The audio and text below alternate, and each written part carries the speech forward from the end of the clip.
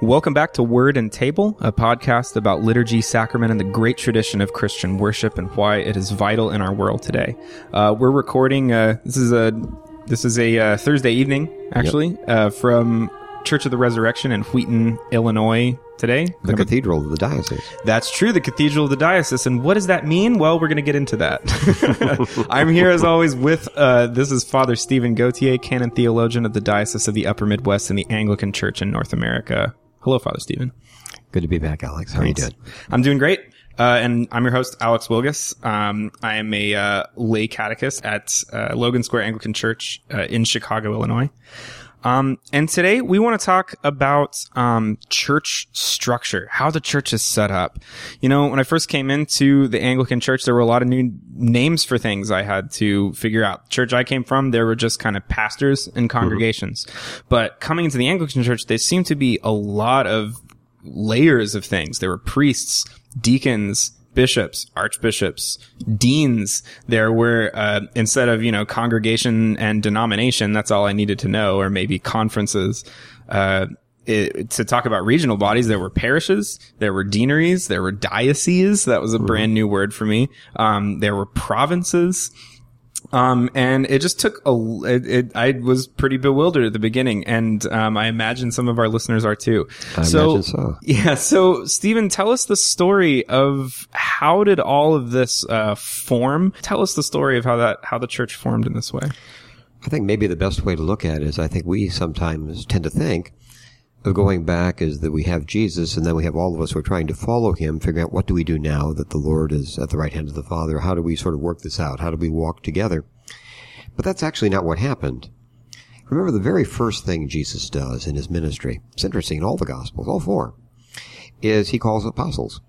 He calls disciples to be with him, and he chooses 12 of them in a very special way. And that's the church. Jesus is never without his church from the very beginning. It's not something afterwards or in the wake of Jesus' departure, what do we do, is he is inseparable from his church. It's a living organism. He says, I am the vine, you're the branches. That's how we're going to be connected, is through this. So throughout his ministry is the story not of Jesus, but also of his apostles, his disciples. So the disciples were the first church. They're the first church. That's right. I recall in Matthew, he says, what do you do if you have something against your brother? He says, well, first tell your brother. If your brother listens to you, great. If he doesn't, bring another brother. Said otherwise, bring it to the church. So this is the first church, and so from the very beginning, Jesus is inseparable from his church. That's how he does ministry from the very first day. So what happens when the Lord is taken away is he gives all those powers to his church. That's the whole. For example, he says on the night of the resurrection in John's Gospel, he comes. He says he breathed them. He says, receive the Holy Spirit. Whose sins you forgive, they are forgiven. On the day of Pentecost, the Holy Spirit, is breathed into all the apostles. The church, then, is not by an accident. That again, in Acts of the Apostles, Luke tells us that the apostles are doing all the miracles Jesus did, because the church continues Jesus' work. His Spirit is alive and well in the church. So it's a fundamental difference. Instead of seeing the church as, again, sort of something we put together to, what do we do? We're all trying to follow Jesus as a practical matter. Is the church has always been there. It's the living continuation. It's a living being. It's the living continuation of Jesus. It comes through the apostles.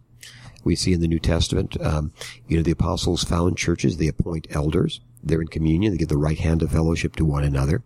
And that's how you knew you were with the disciples of Jesus. There were churches. Paul talks about the church at Corinth. It was part of one great church. And so that's originally where this comes from. And those apostles appointed successors. And when we look at just the New Testament, for example, actually the apostles, some of the terminology isn't all that precise. Then the word that becomes bishop is episkopos in Greek, which simply means the one who looks over. You think of the telescope, scopos, is looking, epi is over. So there was the overseer, the one who looked over things. And we also talked about elders. And there's one speech in Acts of the Apostles where Paul uses the terms pretty interchangeably. But what we know is very, very early on, we have the writings, for example, one of the earliest church writers is called Ignatius of Antioch. He's a great martyr. We celebrated his feast recently. And when we see his letters, we see already what became universal is that someone who had succeeded those apostles was appointed one in a city, a single bishop or overseer. And that overseer was surrounded by a council of elders. an eldership council. Later on, that term was translated priest, but it simply means presbyteros in Greek simply means old man, elder. So priest and elder, the biblical elders and priests, even contemporarily, that's the same thing. It's the same thing, right? Okay. They're the same word.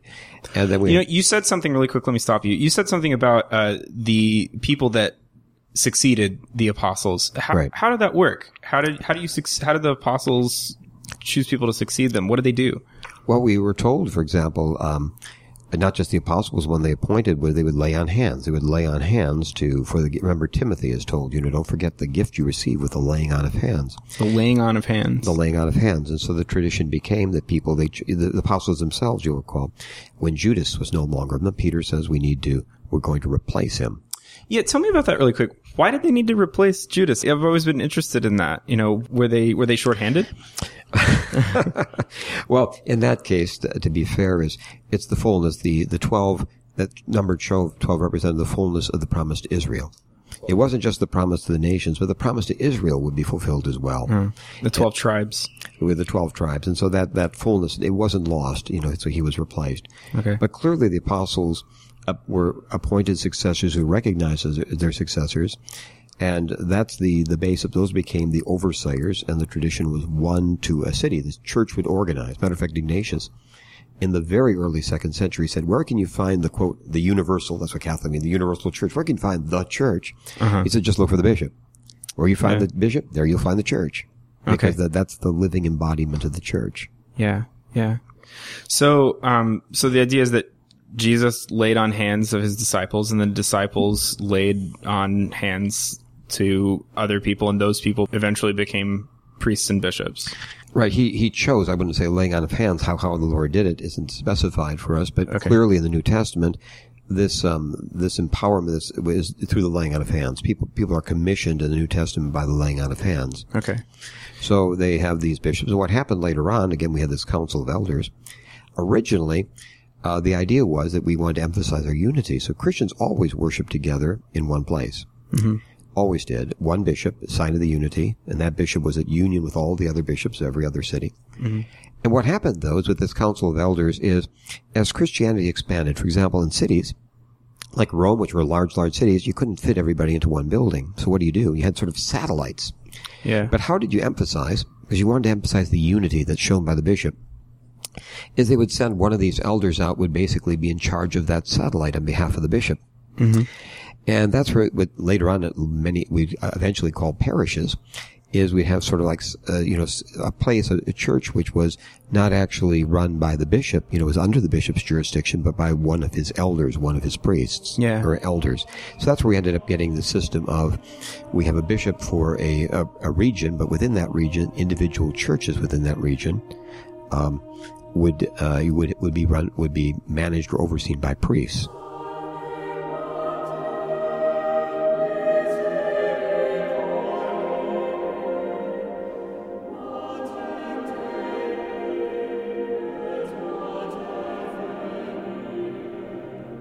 So tell me a little bit about the difference between an elder and a bishop. What are the different functions there? What do priests or elders do, and what do bishops do that are distinct? Well, that's a good point. Traditionally, there are three things the church has seen a bishop as doing as one of the successors of the apostles. We talk about teaching, but in a special way. We have lay people teach, of course, any number of people with wonderful teaching gifts. This is a special type of teaching. This means speaking on behalf of the church, saying this is what we believe. It's basically speaking definitively on what the church believes, speaking in the name of the church. Okay. So there's a certain amount of authority with which authoritative teaching. Right. Okay. They speak for the deposit of faith. Remember Paul, when he famously says in 1 Corinthians, he said, I'm handing on to you what was handed me from the Lord. This is this deposit of faith. That's their first role. The second role is called sanctifying. And this is where the sacraments, this would be our baptizing, celebrating the Lord's Supper, etc. That's the second role of the bishop.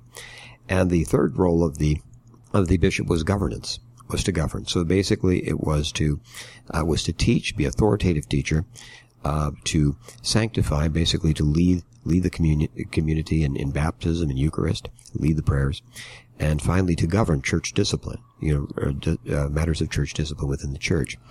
Now the bishop would share those powers, would delegate those powers to priests. And to this day, a priest is delegated by the bishop. Oh, okay. Every priest simply operates in the bishop's name. Okay. So the priest is a representative of the bishop, really? Absolutely. The real authority is the bishops. All the powers we have as priests are simply in the name of the bishop. We simply function on his behalf. And there's one power that cannot be delegated, and that is the power to anoint, to consecrate other bishops or to ordain. That's limited uniquely to the bishops. So, and even then, a bishop must have witnesses. This is so important. Mm-hmm. So there are always, since Nicaea, one of the great church councils in the 4th century, there are always 3 bishops present at the consecration of a new bishop as witnesses. Okay. Yeah, so there are 3 that lay their hands on. So the idea was that's how we get priests, and so priests are simply that council of elders who became extensions of the bishop. Mm-hmm. Originally, they were all in one place at the cathedral, but the cathedral meaning simply the seat, the place where the bishop exercises teaching function. In the ancient world, the bishop's church. Right. The cathedral meant, in the ancient world, people taught sitting down was a sign of authority. Remember, we talked about Jesus taking a seat, on the mount, sitting down and teaching. So the bishop, the place where he had his seat, where he exercised his teaching, that church was the cathedral, the place that had his chair, so to speak. The cathedral. Cathedral in Latin is a chair with a back on it.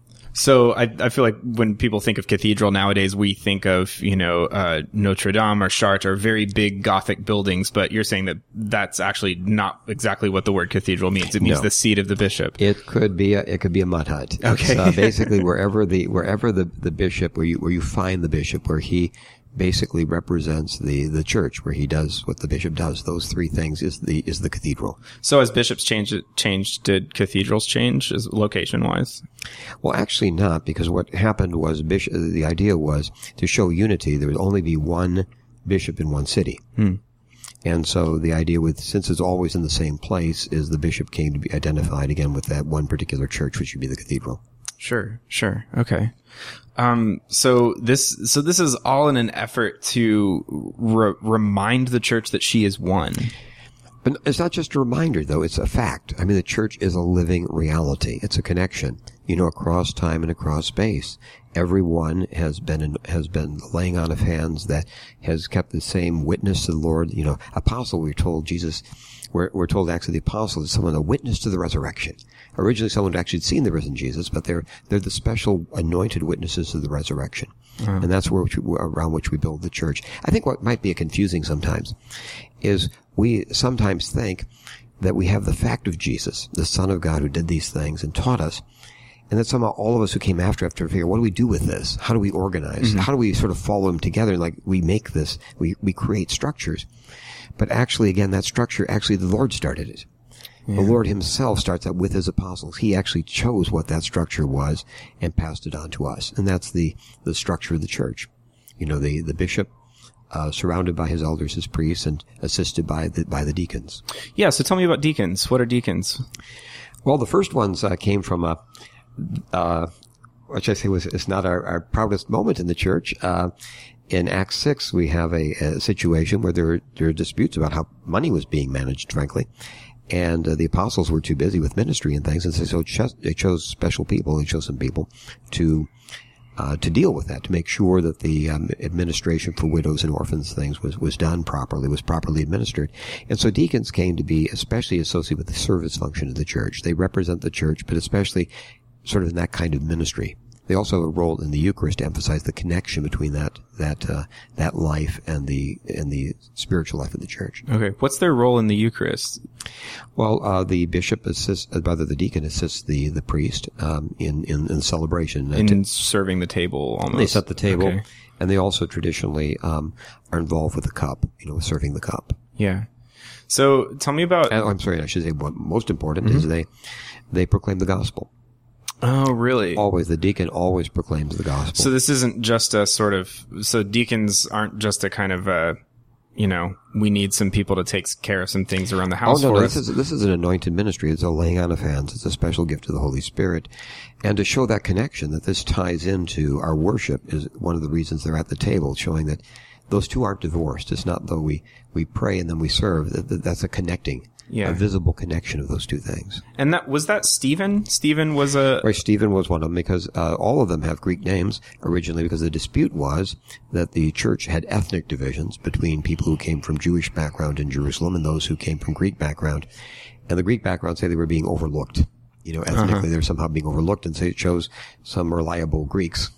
Yeah, and Stephen was one of them. And he was one of them. That's a Greek name, Stephanos. The thing that always impressed me about Stephen was that I think sometimes I had read the scripture and thought that, they just need someone to manage the service. But when Stephen gets hauled up before the Sanhedrin, he makes an incredible sermon. He has an incredible account of himself. Obviously, he's really gifted in teaching. And deacons do speak for the church. Mm-hmm. They speak in a different way than priests and bishops. But, for example, at the ordination of a deacon, he's always presented with the Bible.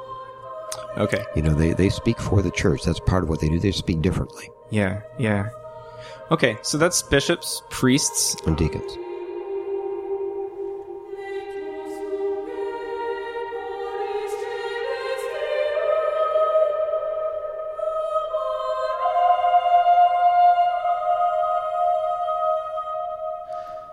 That's all the time we have left for this episode of Word and Table. We're going to leave off at this point in the conversation and come back next week to finish it out by discussing church polity.